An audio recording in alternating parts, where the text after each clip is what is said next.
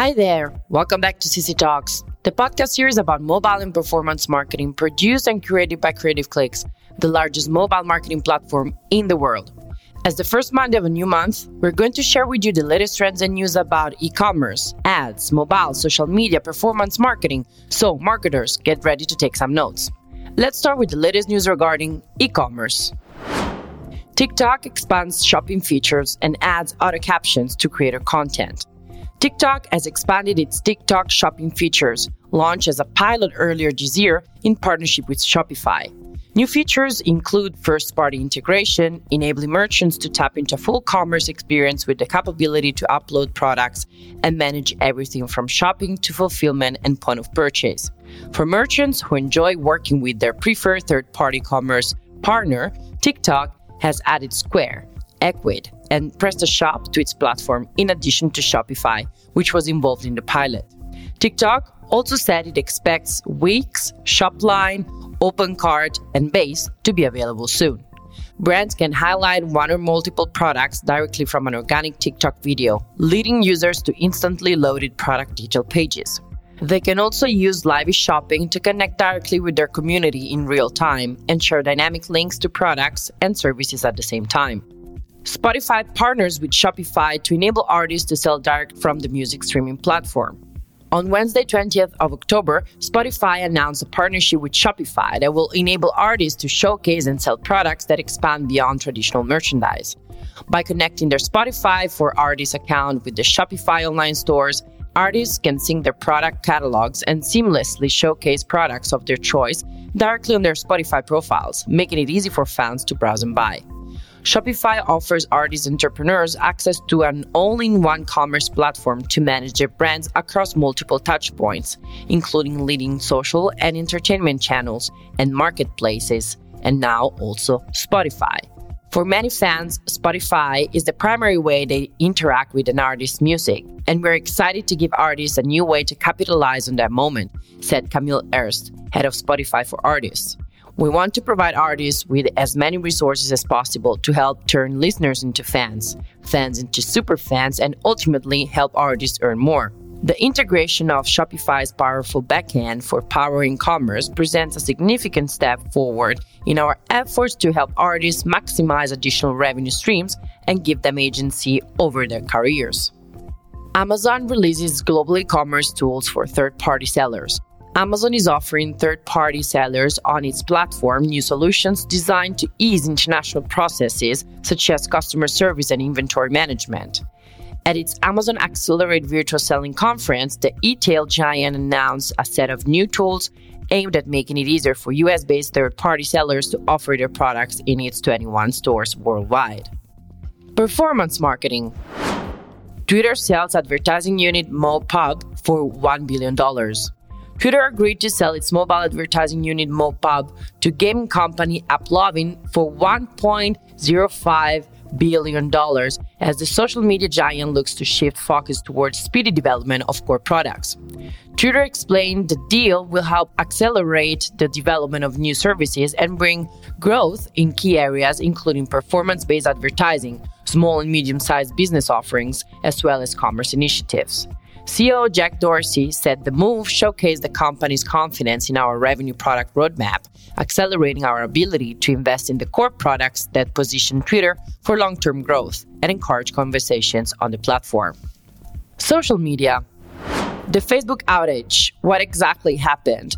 Facebook, along with its family of apps, including Instagram and WhatsApp, faced a 6-hour-long outage on Monday, October 4th. We all remember that, rendering inaccessible the services that the world's largest social media network offers to billions of its users. The disruption was due to faulty configuration changes made to Facebook's routers, the company said, but researchers have pinpointed the reason of Facebook's outage to issues with something called a Board Gateway Protocol, BGP. The following day, on October 5th, the social media giant faced negative testimony about user health and safety from a whistleblower in front of Congress. That came immediately after that massive outage we just talked about. The downtime likely cost Facebook a pretty penny in lost advertising revenue. The company took home $84.2 billion from ads in 2020 alone.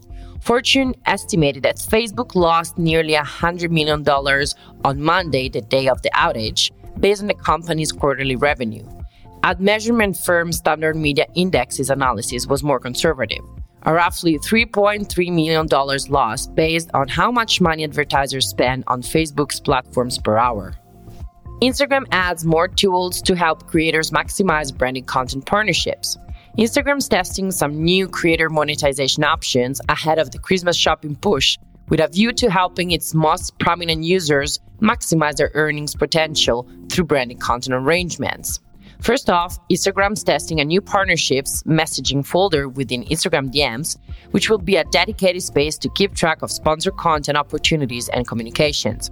Those messages will be filtered through from Facebook's Brand Collabs Manager platform or via a new brand search option, which will facilitate connection with creators that either follow their brand profile or have specifically flagged that they're open to working with them.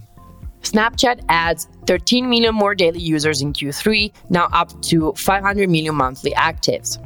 Snapchat has posted its latest earnings report, showing steady increases in users and revenue, with the platform continuing to see strong take-up in markets outside the US and ongoing growth of its TikTok-like Spotlight option.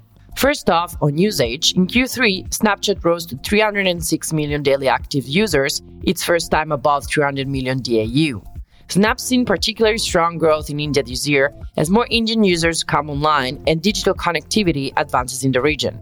That's helped Snap expand its opportunities, while Snap CEO Evan Spiegel also notes that the app's monthly active user count is now above 500 million.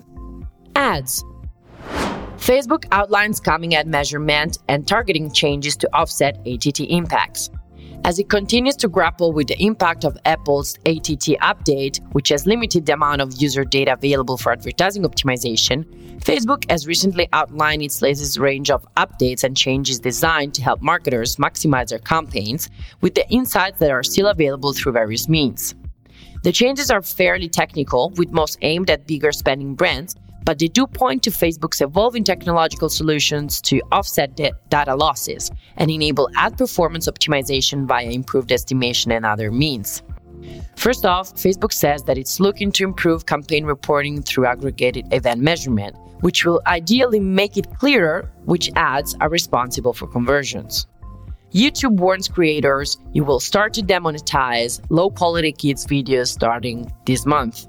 YouTube says it will soon begin to demonetize some of the channels on its platform that market themselves as made for kids if the content they produce is low quality, encourages negative behavior or attitudes, or is heavily commercial.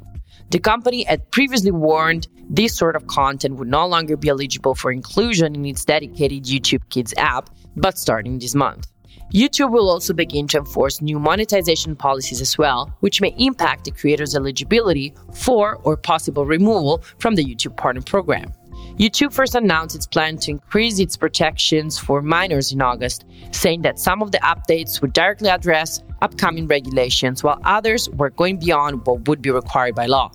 At the time, YouTube said it would shift the default settings on videos for users ages 13 to 17 to private, would enable take a break and bedtime reminders for minors, would stop leveraging interest data for targeting teens and kids with ads, and more. Among the changes was a warning to those creators specifically making content aimed at kids, noting the company planned to remove overly commercial content from its standalone YouTube Kids app aimed at younger children.